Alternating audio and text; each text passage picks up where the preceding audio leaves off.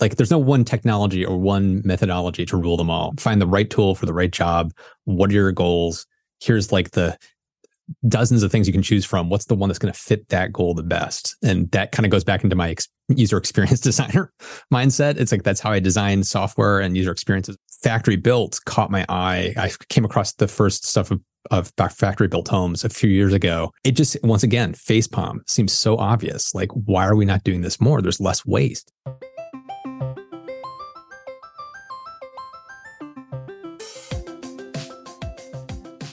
Welcome to the Passive House podcast, brought to you by Passive House Accelerator, a catalyst for zero carbon building. For news, inspiration, and connections from all flavors of Passive House, check out passivehouseaccelerator.com.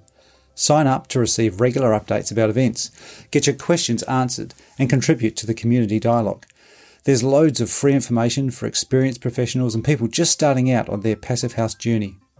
We hope to see you at one of our weekly Passive House Accelerator live webinars. You can also check out our Reimagined Buildings YouTube channel for some great inspiration for both building new or renovating. In the meantime, here's this week's Passive House podcast.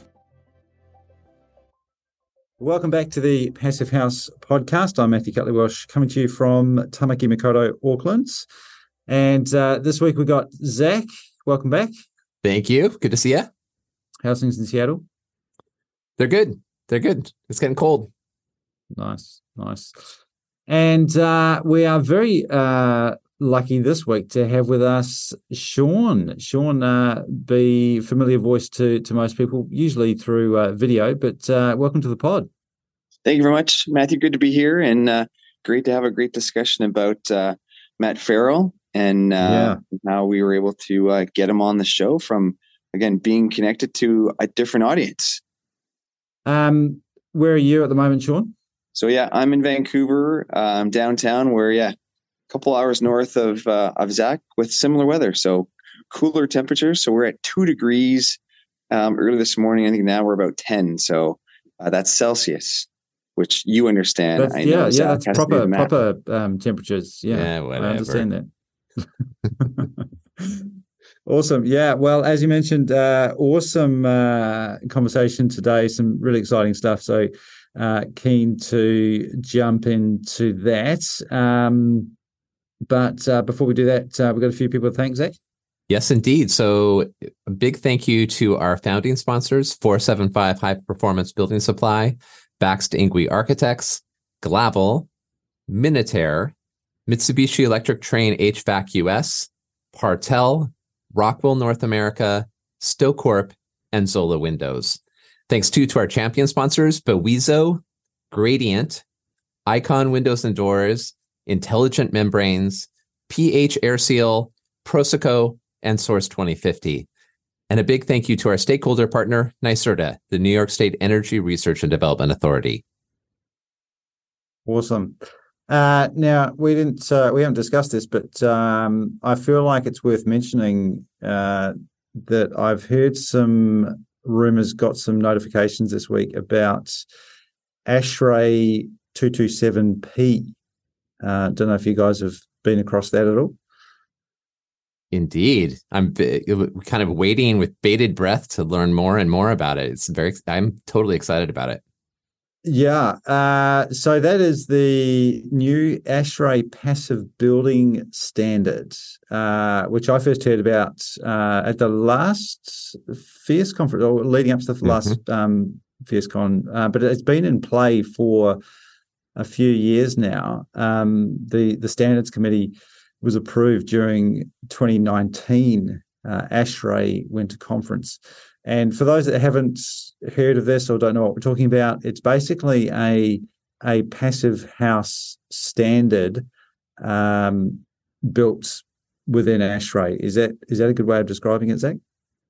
Yes, and so this is Graham Wright of FIAS has been one of the key kind of spearheads of this effort, and then it's involved all sorts of other people, and also a collaborative process there with folks like Jessica Gross-Smith from PHI, and many others. So that, I think, is part of what's so exciting about this, is that you have all these different experts from kind of different places coming together at ASHRAE through a very rigorous process to develop a standard that could work for and could be adopted into, by jurisdictions in a really straightforward manner. So I think that's the promise here. And ASHRAE is so well respected and such an authority. For the standard to come from ASHRAE would, I think, allow it to would kind of open, I think, doors that currently may not be open right now for this envelope first approach to building decarbonization. Yeah. I mean, the fact that I know what ASHRAE is, and the reason I know that is because when you dive into our building code here in New Zealand, you get down to some of the clauses, and then some of the clauses reference international standards, and among those international standards that are referenced are some of the ASHRAE standards. So the influence and respectability of ASHRAE goes far beyond the US, and it really is seen as a reference and used as a reference. So we refer to some of the tables and some of the standards for some of the performance requirements in our building code. So it is a really exciting development. And so the recent development is what is it? The first draft, or what's happened recently? So there's a draft out for comment and review, and my understanding there. So the first round. So I'm right now I'm referring to an article written by Graham Wright on the FIAS website, and he graciously allowed us to rerun it on the accelerator site as well. And so the first round is this advisory public review. And then the second round will be a more formal publication public review. So it's going to go through 2 rounds of review, and will be, I think, subjected to some critique from folks who may be skeptical of the approach. And it's not like it's going to be a pretty thorough, we should say, process, is my understanding. So we'll see, what ends up, how it ends up evolving and changing through this review process. We'll link to the article on the accelerator, and it says open for public comment through to 13th of November. So people have got a few weeks to jump in there and have a look at it and provide feedback. Indeed. And I think there's going to be a big session on that at FIASCon, the FIAS's conference in Houston as well. So for folks who are going there, you'll get a chance to learn a lot more. Awesome. All right. Good stuff. Go and check that out. I think that's going to have hopefully some really positive implications around the world. All right. Sean, tell us a little bit about Matt. Yeah. Hey, just before we do that, I'll just give you an update. A few months ago on the podcast, you talked about a really cool multifamily passive house project here in Coquitlam called Skagit. And I actually got to check it out this past weekend, and hopefully I'll get some camera on it so we could maybe see that project on the Reimagine Buildings channel soon enough. But really cool townhouse project in amongst other townhouses. And so it doesn't look different from the neighboring ones, but I knew that it was a passive house. And again, great job by our passive house community here in Vancouver, and Coquitlam is one of the suburbs, and beautiful project that I got to recently check out. But yeah, so switching gears to Matt, I was been connected to the Fully Charged community, which is another YouTube channel, another community talking about the electrical movement in cars, and then the combination of how that connects with homes.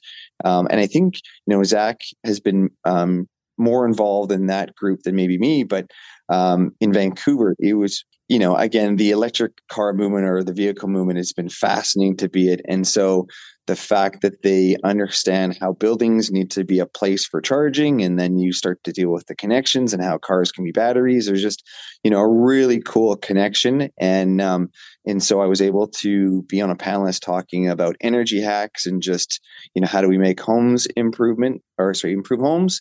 And of course, Matt was there because he was talking about his home and what he did, and just gave the audience some really good insight of things that we all could do to improve our homes by the little things. And then if you're going to be building brand new, how the passive standard is such a great way to look at and using that envelope first approach. Awesome. All right. Well, let's get into your conversation Here he is, Matt Ferrell. Well, I am super excited to have Matt Ferrell from Undecided and Sean St. Amour, who everybody at Passive House Accelerator knows and loves well already. And actually, many people at Passive House Accelerator probably also know Matt Ferrell's work. Matt Ferrell has 1.28 million subscribers on his YouTube channel, Undecided with Matt Ferrell. I think that's the appropriate way to say the title of the channel. And has been just doing this amazing work about sharing information about net zero home building, about solar panels, about all sorts of different technologies involved in the clean energy transition and in renewable energy. His Passive House focused, well, he has many Passive House focused videos, but he has an explainer that's specifically about Passive House, has 1.4 million views, which is so amazing and so helpful to everyone in this community. So that is a very long-winded way of welcoming you, Matt, to the Passive House podcast. Thank you so much for having me here. I'm really excited to talk to you guys. And Sean and I met in Vancouver at Fully Charged Live, and we were on the same panel together. And we were talking about Passive House standards and my experience building a net zero home.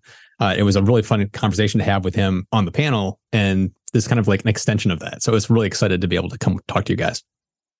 Well, thank you.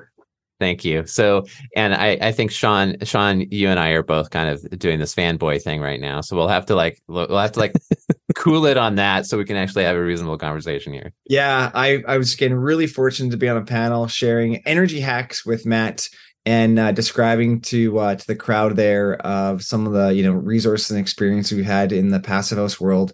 And again, just really exciting to share the opportunity to just connect with Matt because, again, I watched that video and was inspired about his story and how he was sharing a project.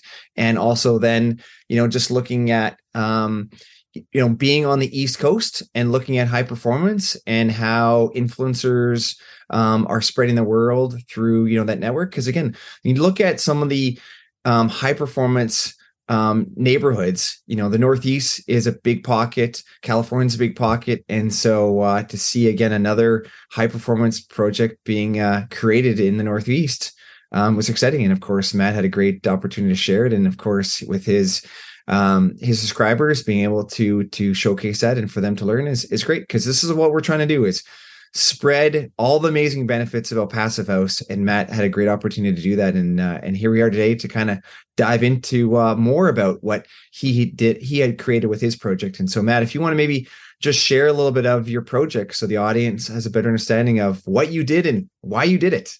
Sure. Well, my project kind of stemmed from, I was doing like that video you mentioned, that Passive House like primer video. That came from me doing my own research, trying to learn more about it, because all this stuff has been a big interest to me. And so it's like over the years of learning all this stuff, I wanted to kind of like walk the walk, not just talk the talk. So I wanted to kind of have a house that was a high performance house.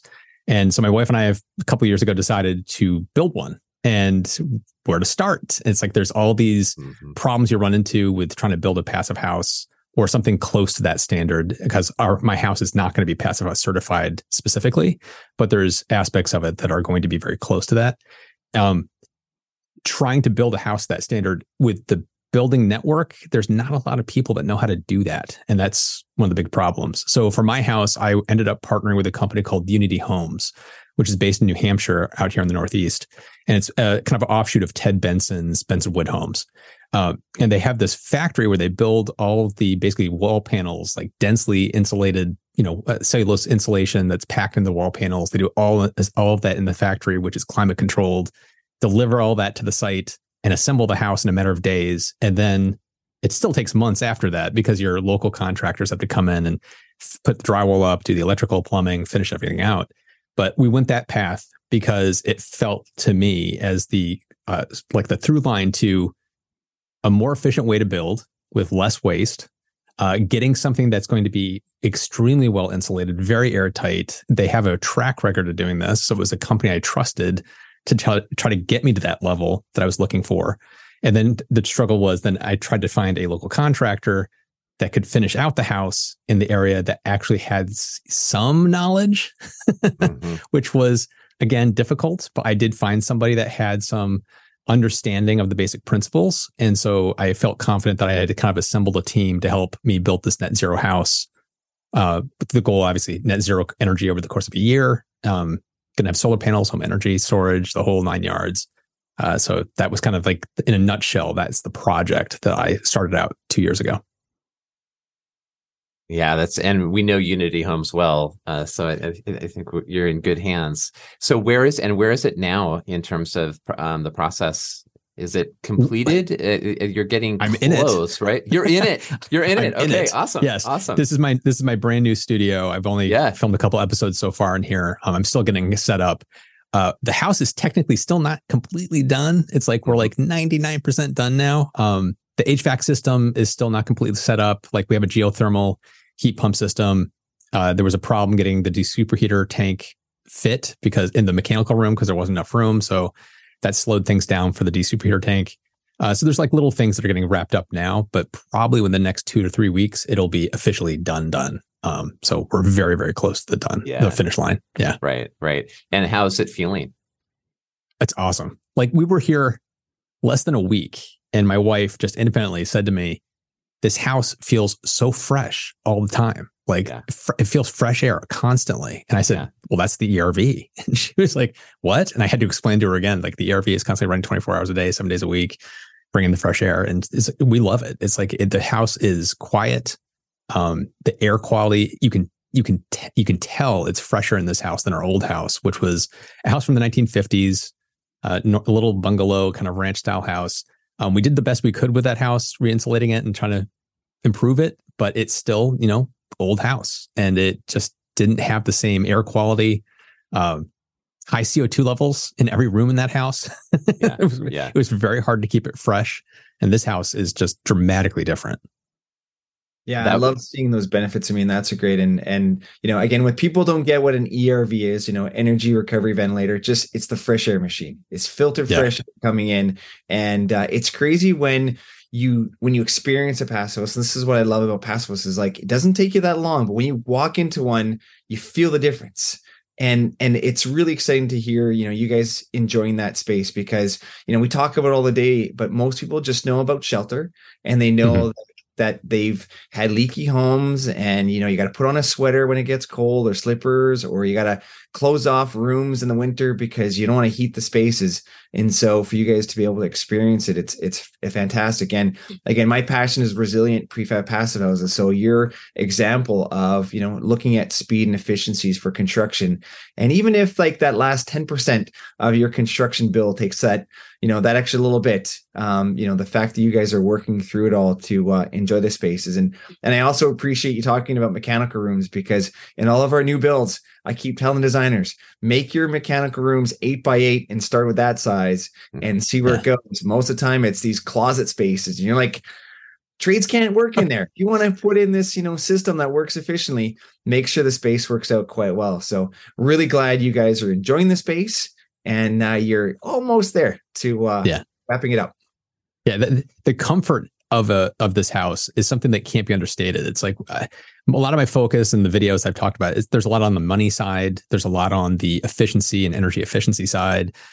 But the part of it that's the piece of the puzzle I think needs to be voiced more is just the quality of life improvement of a house like this we've been here for a few weeks now. It's night and day. I didn't expect it to be that different, but it is. And I'm loving it. Like I had bad allergies. That ERV system and the whole thing, it's like September is my worst month and it's been fantastic in this house. So it's like just the quality of life improvement to me is worth that extra money that we spent building this house, even beyond the energy efficiency and all that kind of stuff we're doing. And on the mechanical room, that was something that has kind of bit me in the butt on this build because initially it was that little closet, this tiny like little thing that was originally in the plans. And we said, we're going geothermal. We're going to need some extra room for this, and that. And so they increased the size. And even that increased size wasn't enough. We still probably could have used an extra foot or two in the space. So it's one of those 2020 hindsight. If I could do it over again, I would have said, could you just make that room just a little bit bigger? Because we sized it exactly to what our my mechanical engineer that helped design the system we've sized it to exactly what he thought it would need, and we should have just added 10% or something like that on top of what he recommended. So yeah, mechanical rooms are very important. Yeah, there again, that like lungs, it's essential part of the house. And typically when we have a basement and then an open floor concept and then the bedrooms, having that mechanical room be the lungs and be able to get to up the house, it gets pretty tight pretty quick, especially with open floor concepts. And so designers and architects out there, start with the 8x8. And again, our good friend Monty Paulson has the pattern language course, and he talks about, number one decision is dive into the mechanical room and then work on your kitchens and master bedrooms and bathrooms. So lessons learned, and Matt's sharing us, never go small on your mechanical room. You will need the space. And if in the end, if you've got extra storage space, you can put your Christmas tree and your Christmas decorations there. Exactly. Start with setting up your trades for success. Yeah. You can't go bigger, but you can take advantage of, you can't go bigger later. It's like you can take advantage of the extra space. Like you said, it's free storage. So it's like if you size it a little too large, it doesn't hurt anything. Yeah. Yeah. Good point. In some of your recent videos, you talked about all of the different kind of, a bunch of different kinds of approaches to sustainable building that you've been, doing over the last several years, and that two things jumped out at you: passive house and factory built homes. So I'd love to talk a little bit more about that. But maybe before that, what I feel like your YouTube channel is kind of this manifestation of your curiosity and all this different exploration, and the title Undecided, of course, is emphasizes that. How did you what were you doing before all this, and how did you get here?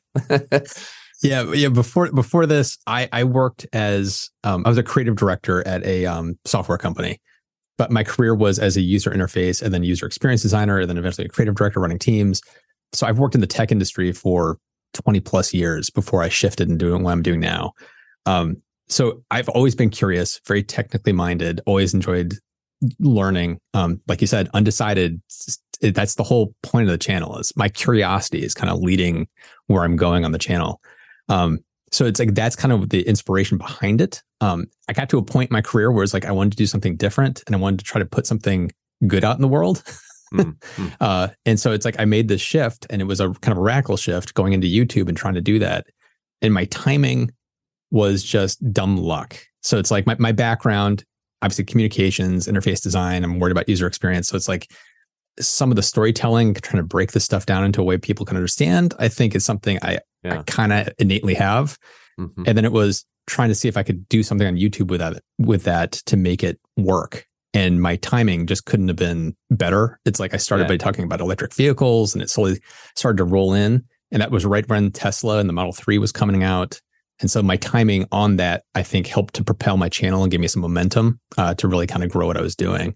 And the channel's just kind of slowly evolved over the past 5 years into what it is now. Like I said, I'm following my passions, but that's kind of what led me into it. Yeah. Right. And so the channel is just 5 years old then? Yeah. Wow. 5 years. I would have assumed it had been around longer. It feels like it's been around longer because I do a video every week. So there's a lot of videos up there. But yeah. I'm just saying, again, our listeners don't see this, but you got a lovely plaque on the wall there that describes, how many users you have, which is a great feat, and congrats to your success. But yeah, going to Zach's question, tell us about your team and how does the system run, and also, how do you gather up new ideas? Because now that you're in this, you have to be innovative and looking and searching for the latest and greatest, and also just maybe the third question is just share with some of the new things you're looking at and that are on your research and kind of interest. Well, doing what I'm doing and doing it on a weekly cadence is I don't recommend it. It's a lot to do. When I started, it was just me for the first couple, 2 years or so, 2-3 years. It was just me doing the writing, research, editing, the whole thing. And so then my team has slowly over the past few years shaped up into, I have a couple of video editors that are helping me out. I have a couple of researchers/writers that help me out. I have a producer that kind of helps me run the logistics of the operation. So that's kind of the core team. And then I also have kind of an offshoot. I call them my science advisory board. It's made up of mechanical engineers, physicists, material scientists.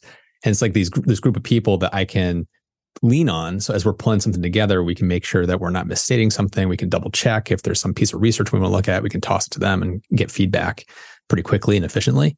So that's kind of the machine I've built to be able to keep the cadence up that I'm doing right now. As far as the topics, how I'm finding them is honestly, a lot of it's through the comments. Because what's funny is you put out a video on passive houses, and then you'll get a dozen comments about like, what about earth ships, or what about this, or what about that. And so when you start to pick up on those trends of what people are asking, that starts a whole snowball of like, okay, let's look into those three things. Oh, that one looks really interesting. Let's follow that thread. The other one is like, I watch YouTube a lot myself. Yeah. And I also do a lot of reading, and I follow news sites. And so when I see articles pop up on my feeds, or I see a YouTube video pop on my feed that's on a topic that I didn't know about, it's like, then it just, once again, sends me down a rabbit hole. And once I find something that I think is an interesting thread to pull, I'll kind of write something up, have my team help me do a deep dive on it, and we'll pull a video together. And as far as like the topics that we're looking at now, we're looking at things all over the map right now.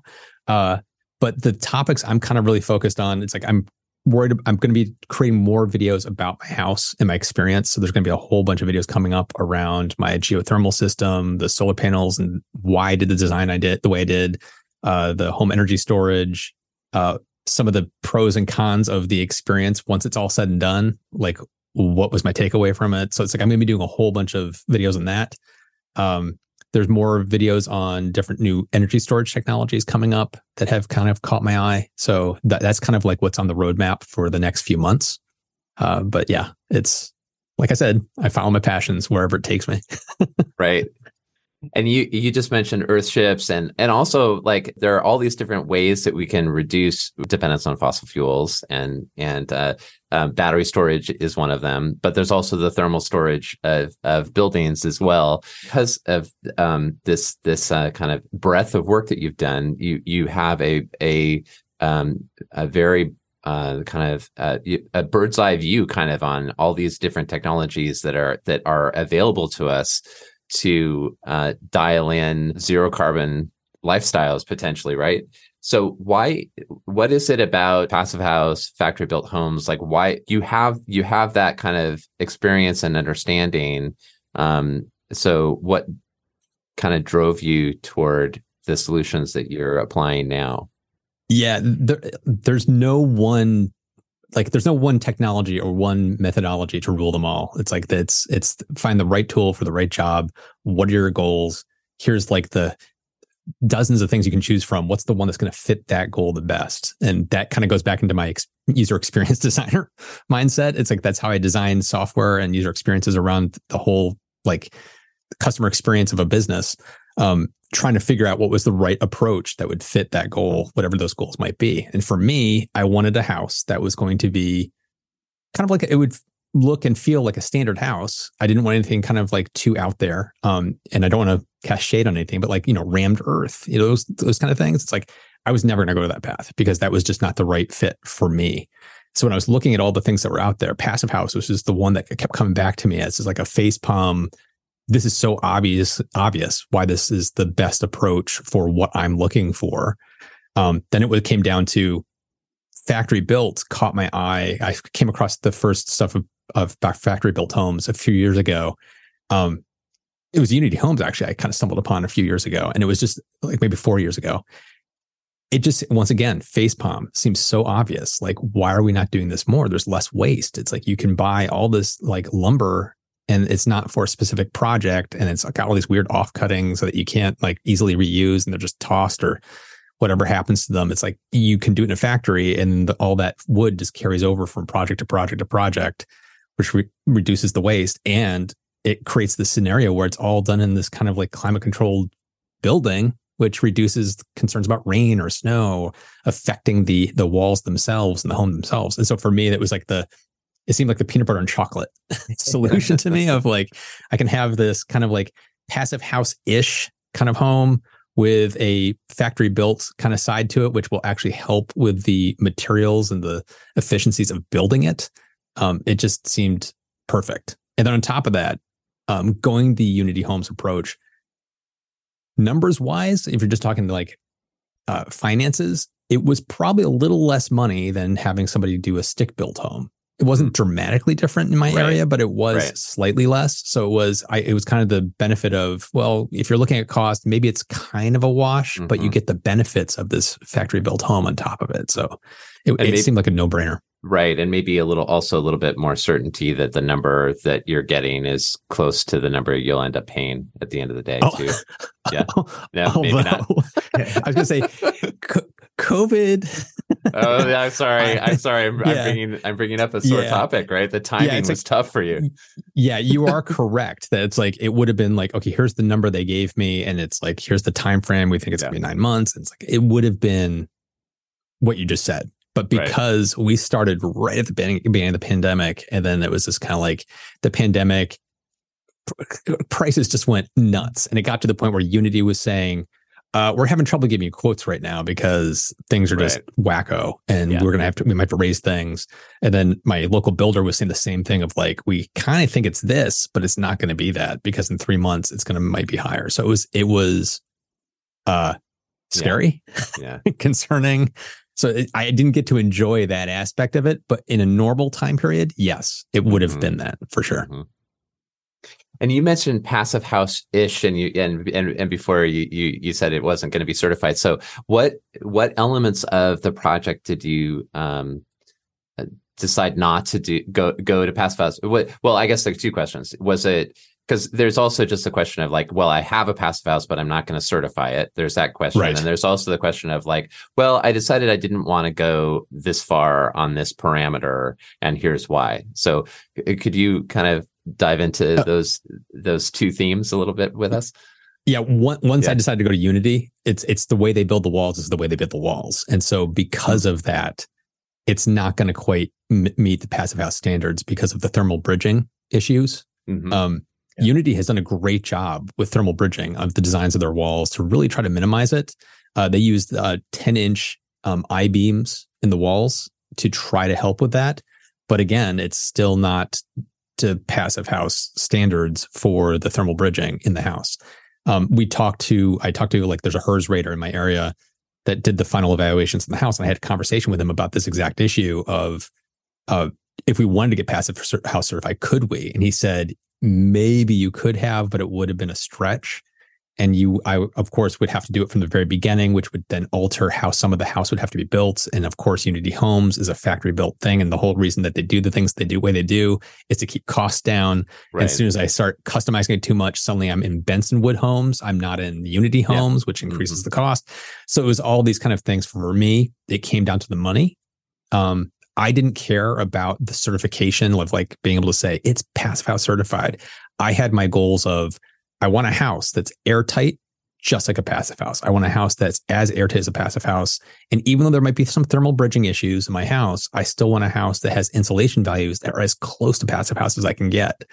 And I did that. So it's like the walls of my house are very close. There are 35. It's very close to what would it need to be for a passive house. My attic ended up being, it was supposed to be R65. I think it's R70 in the attic. And then I've got the triple pane tilt turn windows, all those kind of things. So I got all the things I was looking for to achieve the goals I was looking for. But that certification was not something I needed to have. And it felt like if I had done that, it may have increased costs and may have stretched out timelines, even though they were already stretched out. So it's like, it was kind of time and money that kind of persuaded me to kind of like not go that path. Yeah, that makes sense. And you, in one of the videos, documented the blower door test and beating 0.6 ACH 50, correct? Oh, there's a whole story to that. Oh, okay. Yeah, do tell. Yeah, when Unity Homes builds the house on site, they have the shell up. They test the shell. Yeah, and so it's like there's no HVAC system in there. There's nothing in there. And for my house, I'm sitting in a studio, which is actually an extension off the back of the garage. And so when they did the test of the shell, my studio and office was not included as part of that airtightness test. So when they beat that 0.6 ACH 50, it was like, yeah, it's awesome. But it was also like, it's not the full house. What's going to happen when they're done with the full house? Mm-hmm. So the second test they did, once Unity was done, my local contractor took over and they did a midpoint test. And that actually did include my studio and office. They hit an ACH 50 of around a 1. So it got worse. I expected that. No big deal. Then there was the test that happened when the house was, quote, finished month and a half ago or so. And that one came in at 1.2. So each one got worse. And I had been told all along the way of it'll get better because when you put up put up the walls and all that stuff, the paint, everything helps. And it's like, why is it getting worse? I don't understand this. So I voiced my concern to my contractor and she was very receptive. And so we did a fourth blower door test. Same HERS rater came back and I was talking to him about the whole thing. And what had happened was on the quote final one, there was, I think it was 11 trades were going in and out of the house. It was incredibly busy. The HVAC system was not finished. And so the theory is we think with all those people going in and out, a door may have been not quite sealed correctly or something in the attic was not quite sealed correctly.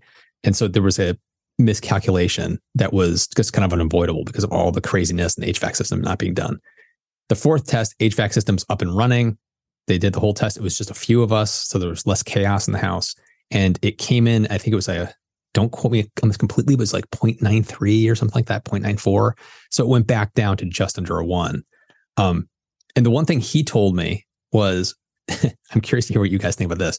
He said, don't focus on the ACH 50 number because he said it all depends on the volume of the house. The larger the building, that number is just inevitably going to go up.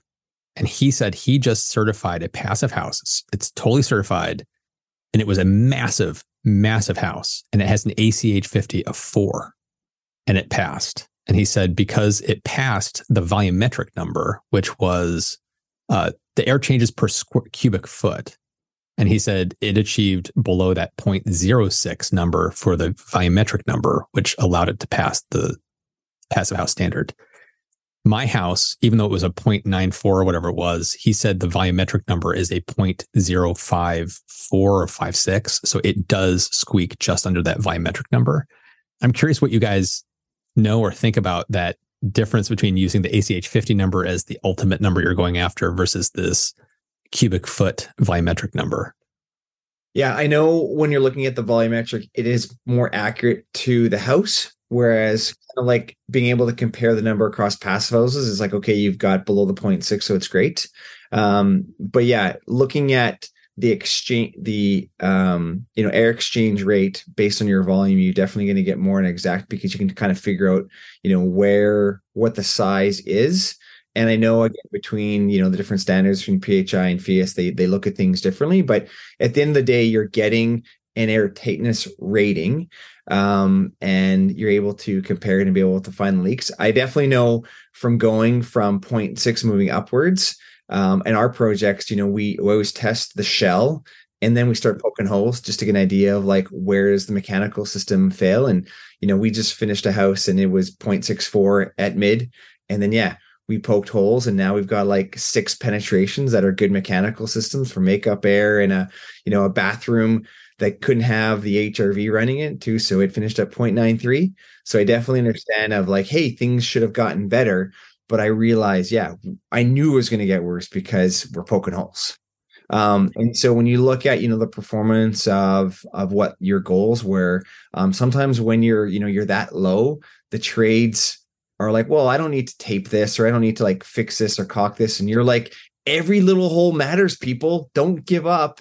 And all these little things start adding up. And when you start to grow from your number because you had everything nice and tight, and then people start poking. And if they're not telling, your air boss about, hey, I just poked holes, then things get forgotten. And again, that final stage of, hey, people need to move in and you've got 20,000 trades running in and out and people aren't communicating of, hey, we had to get that line out or the water line out or whatever penetration occurs.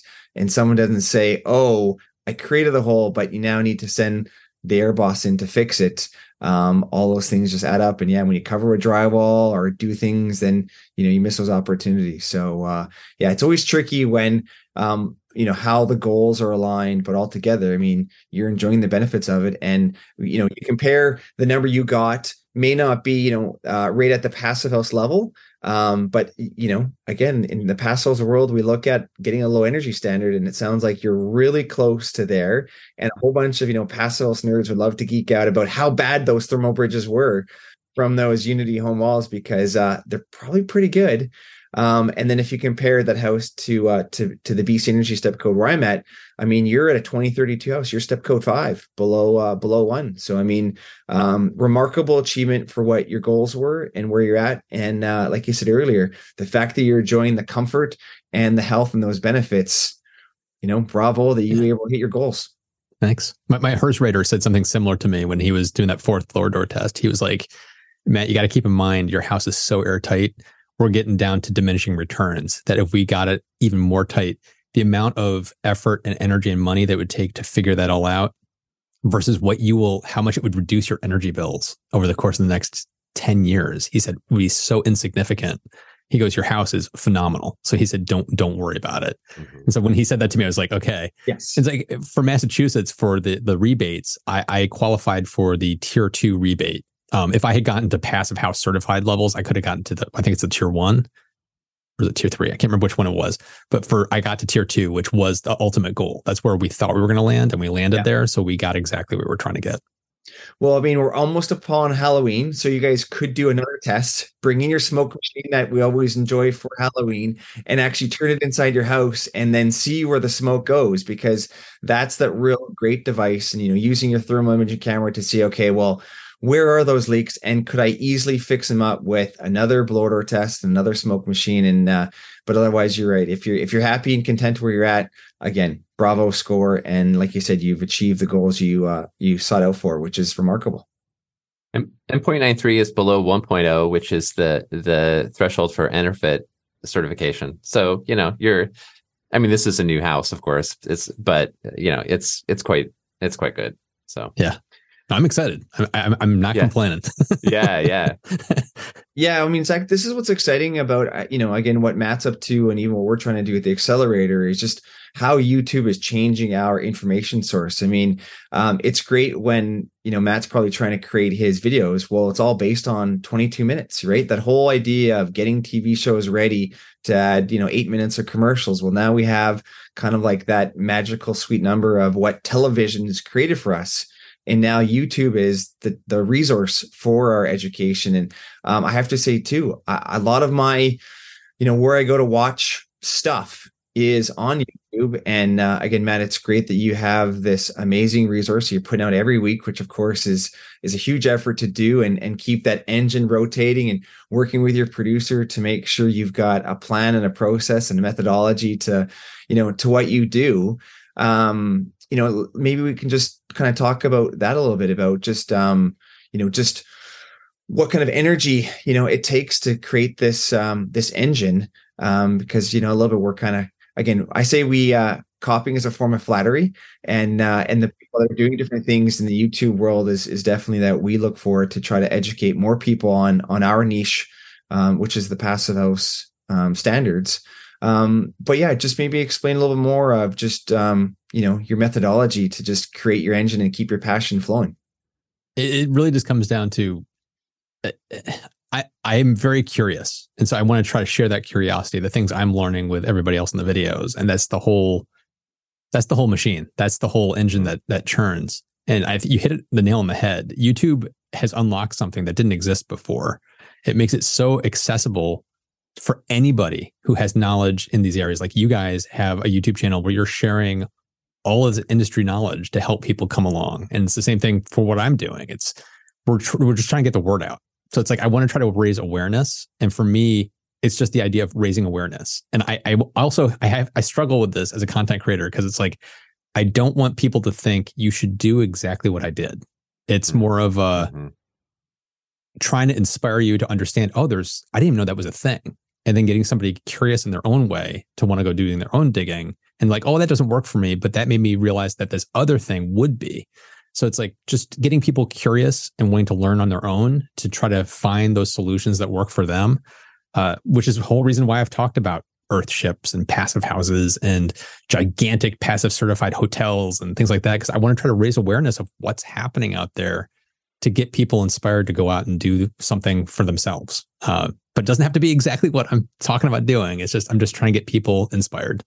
Yeah. Well, I mean, we're lucky that, again, the Fully Charged event was a combination of the EV world coming into looking at high performance homes and how they work together in this whole world about decarbonizing the climate. And so it was great to have an opportunity to connect with you and, again, have you in Vancouver to experience, kind of the benefits of what Vancouver offers the world. So hopefully we'll have more opportunities to connect. And again, it was just a real pleasure to have you in Vancouver. Yeah. It was also, I think it's dumb luck that you and I were on the same panel together too, because it's like, I was really excited to be able to talk to you today about this stuff. I just like geeking out about this stuff. So I'm really appreciative for the invite.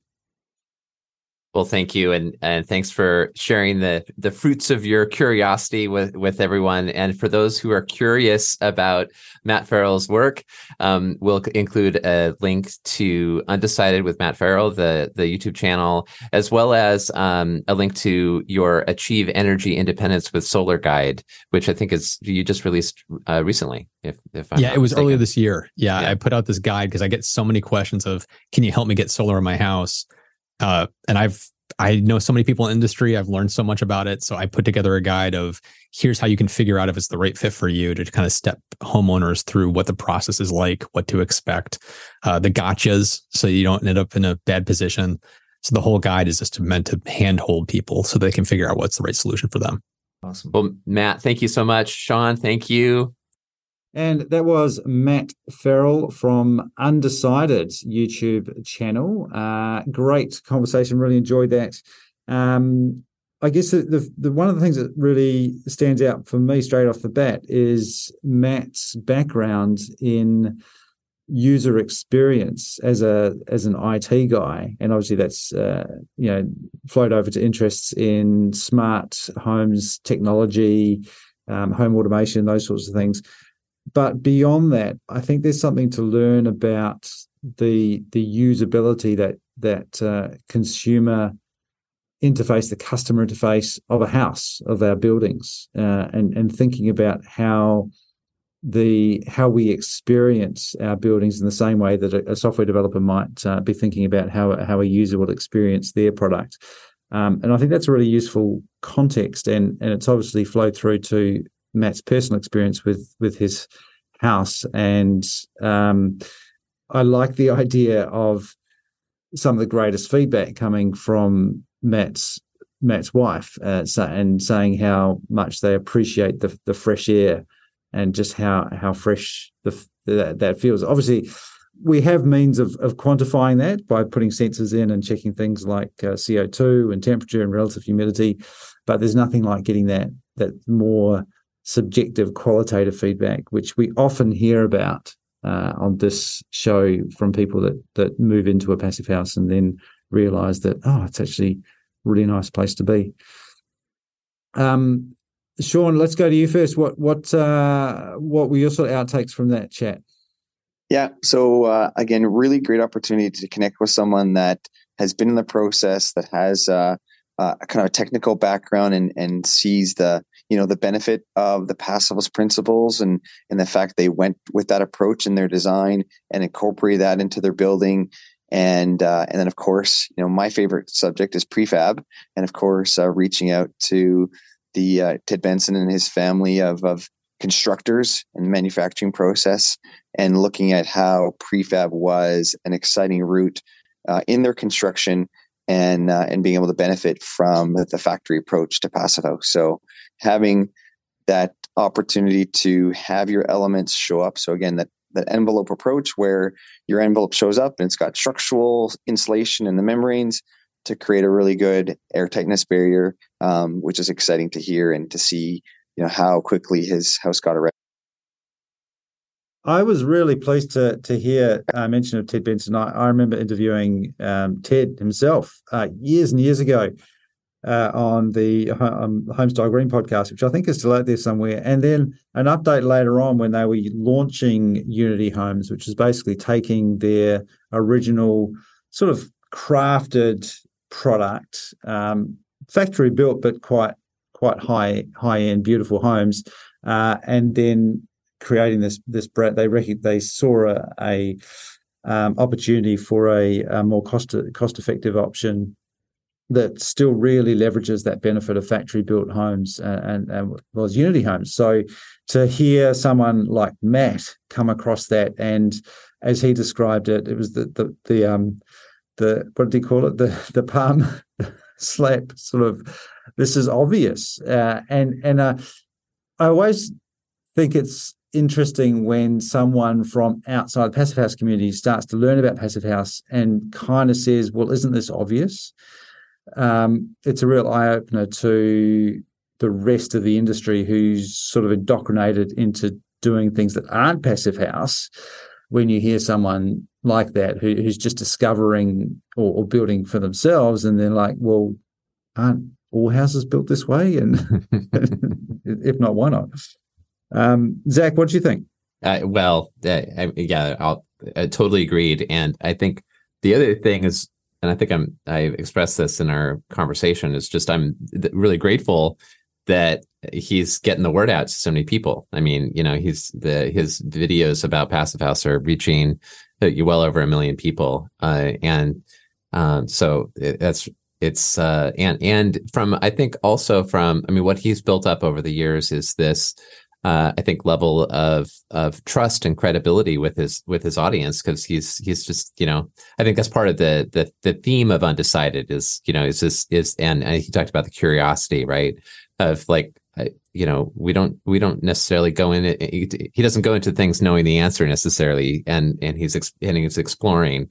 And so the fact that that's, bringing him to Passive House for his own house is, I think, really powerful, therefore, and a great story. So I'm grateful from, my perch to see that happening. And I think that some of my envy came through a little bit too, probably in the conversation. YouTube envy. Yeah, exactly. YouTube envy.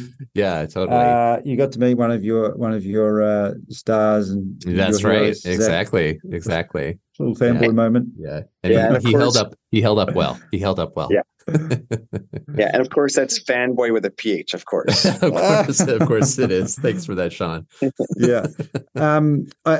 You talked a lot about that curiosity, and I had a quick flick through some of his YouTube videos, and they do feel like mini documentaries in that sort of investigative kind of way, where they sort of pictures a question at the beginning or a scenario, and then really seeks out to say, well, why is this way, or why does this happen this way, and then explore it into it and package that up in a nice 22-minute episode. So, right. Really digestible, really, really good stuff. So I hope people, if they haven't found those already, highly recommend jumping into some of those and learning about all sorts of things, not just Passive House, EVs and home automations, other exciting things. So how do we feel about Matt's house not being a Passive House? Yeah, no, I mean, I look at it as it's first off, it was designed with the principles. And then as he went through the road, looking at prefab and the assemblies didn't quite match up, and the blower door score not getting quite to where it should be. I think the takeaway is hopefully we can get Matt back in a year and talk about the experience, and get maybe his wife to join in and talk about the experience of their home. Because I'm sure there'll be some design things that they bring up that maybe they liked and didn't like, but then we can also just talk about that user experience of, what data did you collect? What did you learn from the data? What should have you collected that you didn't collect? What benefits did you expect? And of course, did you get them or achieve them? And I think that's some of the, the great things about it is just, you put that standard first. A lot of times people are looking to, achieve different things. And I'll just kind of use, say, the net zero, where you build a code house and slap a whole bunch of solar panels and you get to net zero. But ideally that first premise is using the Passive House principles, to get you further along in building a better building. And if you don't quite get there, what were some of those processes that may have, stopped it, where the prefabrication had some thermal bridges. Well, they could have tweaked the prefab system, but again, that prefab system is unique and that's what they do. And so there's a cost to customization and those diminishing returns. Yeah. Mm-hmm. So, those decisions to maybe not go all the way were either cost driven or time driven. And they're all valid points, like you can't say, hey, that's wrong. They had goals that they started at the beginning. And then one of the performance indicators was Passive House, and they, went down that road. And again, I'd love to see if we can get them back in a year and hear about the experience. Yeah. I mean, I feel like it's, we don't need to be purists here. I think, and that said, I think, one of the benefits of certification is the QA QC that comes with that, and just the assurance that you're going to get a durable building that meets the energy performance and comfort goals that you expect. I think there's QA QC that's probably built into the Unity Homes process, but there's, I think that's just a little bit of the risk there. But I agree that, those decisions make sense, and it would be great to see the numbers, in a year. No, I think you're right. The QA, the product out of the factory and put up on site met the target, and I thought that was really interesting. How then you come along and add the services and add the ventilation, and you're adding holes to the envelope. So and it was then a matter of coming back from there and plugging what needs to be plugged. I mean, houses need holes in them. It's just you need the right type of holes, and you need control over those holes with the ventilation. So I thought that was an interesting process. And I guess part of the benefit you get from certification is ensuring that you have those follow-up blower door tests, which Matt actually did. Because of his own interest, and he got the HERS rater back again, which you wouldn't normally do unless you were certifying. So he kind of went through all the motions that you would do if you were certifying, and just didn't hit those performance metrics from the certification point of view. But I think it's a really good point, Sean, that ultimately, outside of geeks like us, most people don't want a house that's 0.6 air changes. They want a house that's warm, dry, comfortable, doesn't have condensation. So I think it will be really interesting to see the proof later on, because I'm sure Matt is going to monitor the heck out of his building, given the things that he's interested in for his videos. So it will be interesting to see what the data shows in his climate, to say, what does the relative humidity get up to, and what does the temperature get down to, and does that result in any visible condensation anywhere or not? So it'll be interesting to see how that goes. But I agree, Zach, that I think for the masses, there's still a lot to be said for the process, that quality assurance that you get from going down the certification route, whichever flavor that happens to be. Yeah, I mean, another reason I love him to come back is he is such a storyteller, and I think that's why so many people enjoy his videos. Is just he tells an elegant story on whatever he's researching it, and that's the exciting part of what he brings to the community, is just great storytelling. And I'd love to see what the story will tell in a year's times of that experience. Yeah. Just one thing that he did point out as a learning straight off the bat was the mechanical room, and I think that's a really good point. I mean, that's one of the things that still stands out for me from when I did my Passive House course with Cara Rosemeyer here in New Zealand. That it's all about, it starts with ventilation, and you've got to allow enough space. You just sort of design around those. You've got to put the lungs in first. And the problems that I'm seeing on a daily basis right now when we're trying to get ventilation into homes here in New Zealand is when people trying to add things on or squeeze them in to an existing floor plan, and there's just no there's nowhere to put the ducting, or there's nowhere to put the exchange unit. And I thought that was also a really good point about not just allowing space for the physical unit, but also for a person to get around the physical unit, to get in there and install it, to service it, maintain it. These are probably things that mechanical service engineers think of quite normally when they're building or designing systems for non-residential buildings. And it's almost like we need to think of residential buildings as scaled down non-residential buildings. They've got to have all the same stuff with mechanical services and structures and everything else. You've got to get it all in there. And it's not that hard if you think about the end at the beginning. Yeah, and I love how you bring that up, because Malty Paulson's I always say it's like the master class of passive was his pattern language course. That's the first thing he mentions. And ideally, it's actually starting off with like an 8-foot by 8-foot box is your mechanical room in the right spot. So then, everything can branch upwards. And yeah, in my design meetings or integrated design planning sessions, that's the first thing I'll look at plans, and they'll like show a mechanical room, and I just take a red line and just say, oh, your 6x4 box now needs to turn into 8x8. And how do we modify it? Because you're right, it is so important to just make sure that it can be serviceable. Even if it ends up being a storage closet down the road, at least it starts off at an accessible space to ensure that all of our, heat pumps, HRVs, ERVs, hot water systems, all can have the right space to do what they need to do. Awesome. I really enjoyed that. Thank you, Sean. Yeah, thanks, Sean. That was a Hey, great glad connection. to be here. And again, appreciate all the podcasts you guys do, because again, I'm learning from what you guys do as well. And again, it's great of all the resources that the accelerator puts out, and glad to be able to capture Matt at a different event and have this kind of cross-pollination of different communities coming together. And I think that's where we're going to see the growth if the Passos community is tapping into, the Carbon Leadership Forum and embodied carbon conversations and electrification and, all the stuff that we kind of talk about, seeing more of, communities come together and share the same language and passion it's exciting, very exciting. Speaking of exciting, excited about FierceCon coming up, Zach. Indeed. Matthew, and Sean, we're all going to be together in Houston very soon. Yeah. So folks, the FierceCon, the core conference is November 9th and 10th.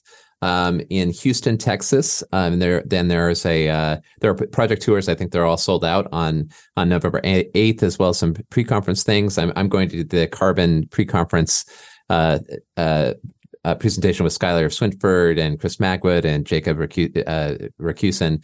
Anyway, lots of great stuff. So please, we'll include a link in the show notes. If you haven't pulled the trigger and you're on the fence, please do so and join us in Houston.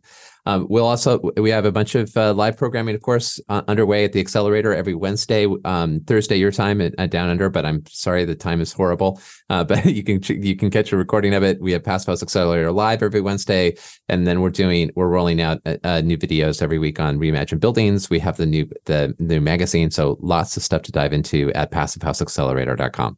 Thanks very much. Thank you, Sean. And we'll be back again next week on the Passive House Podcast.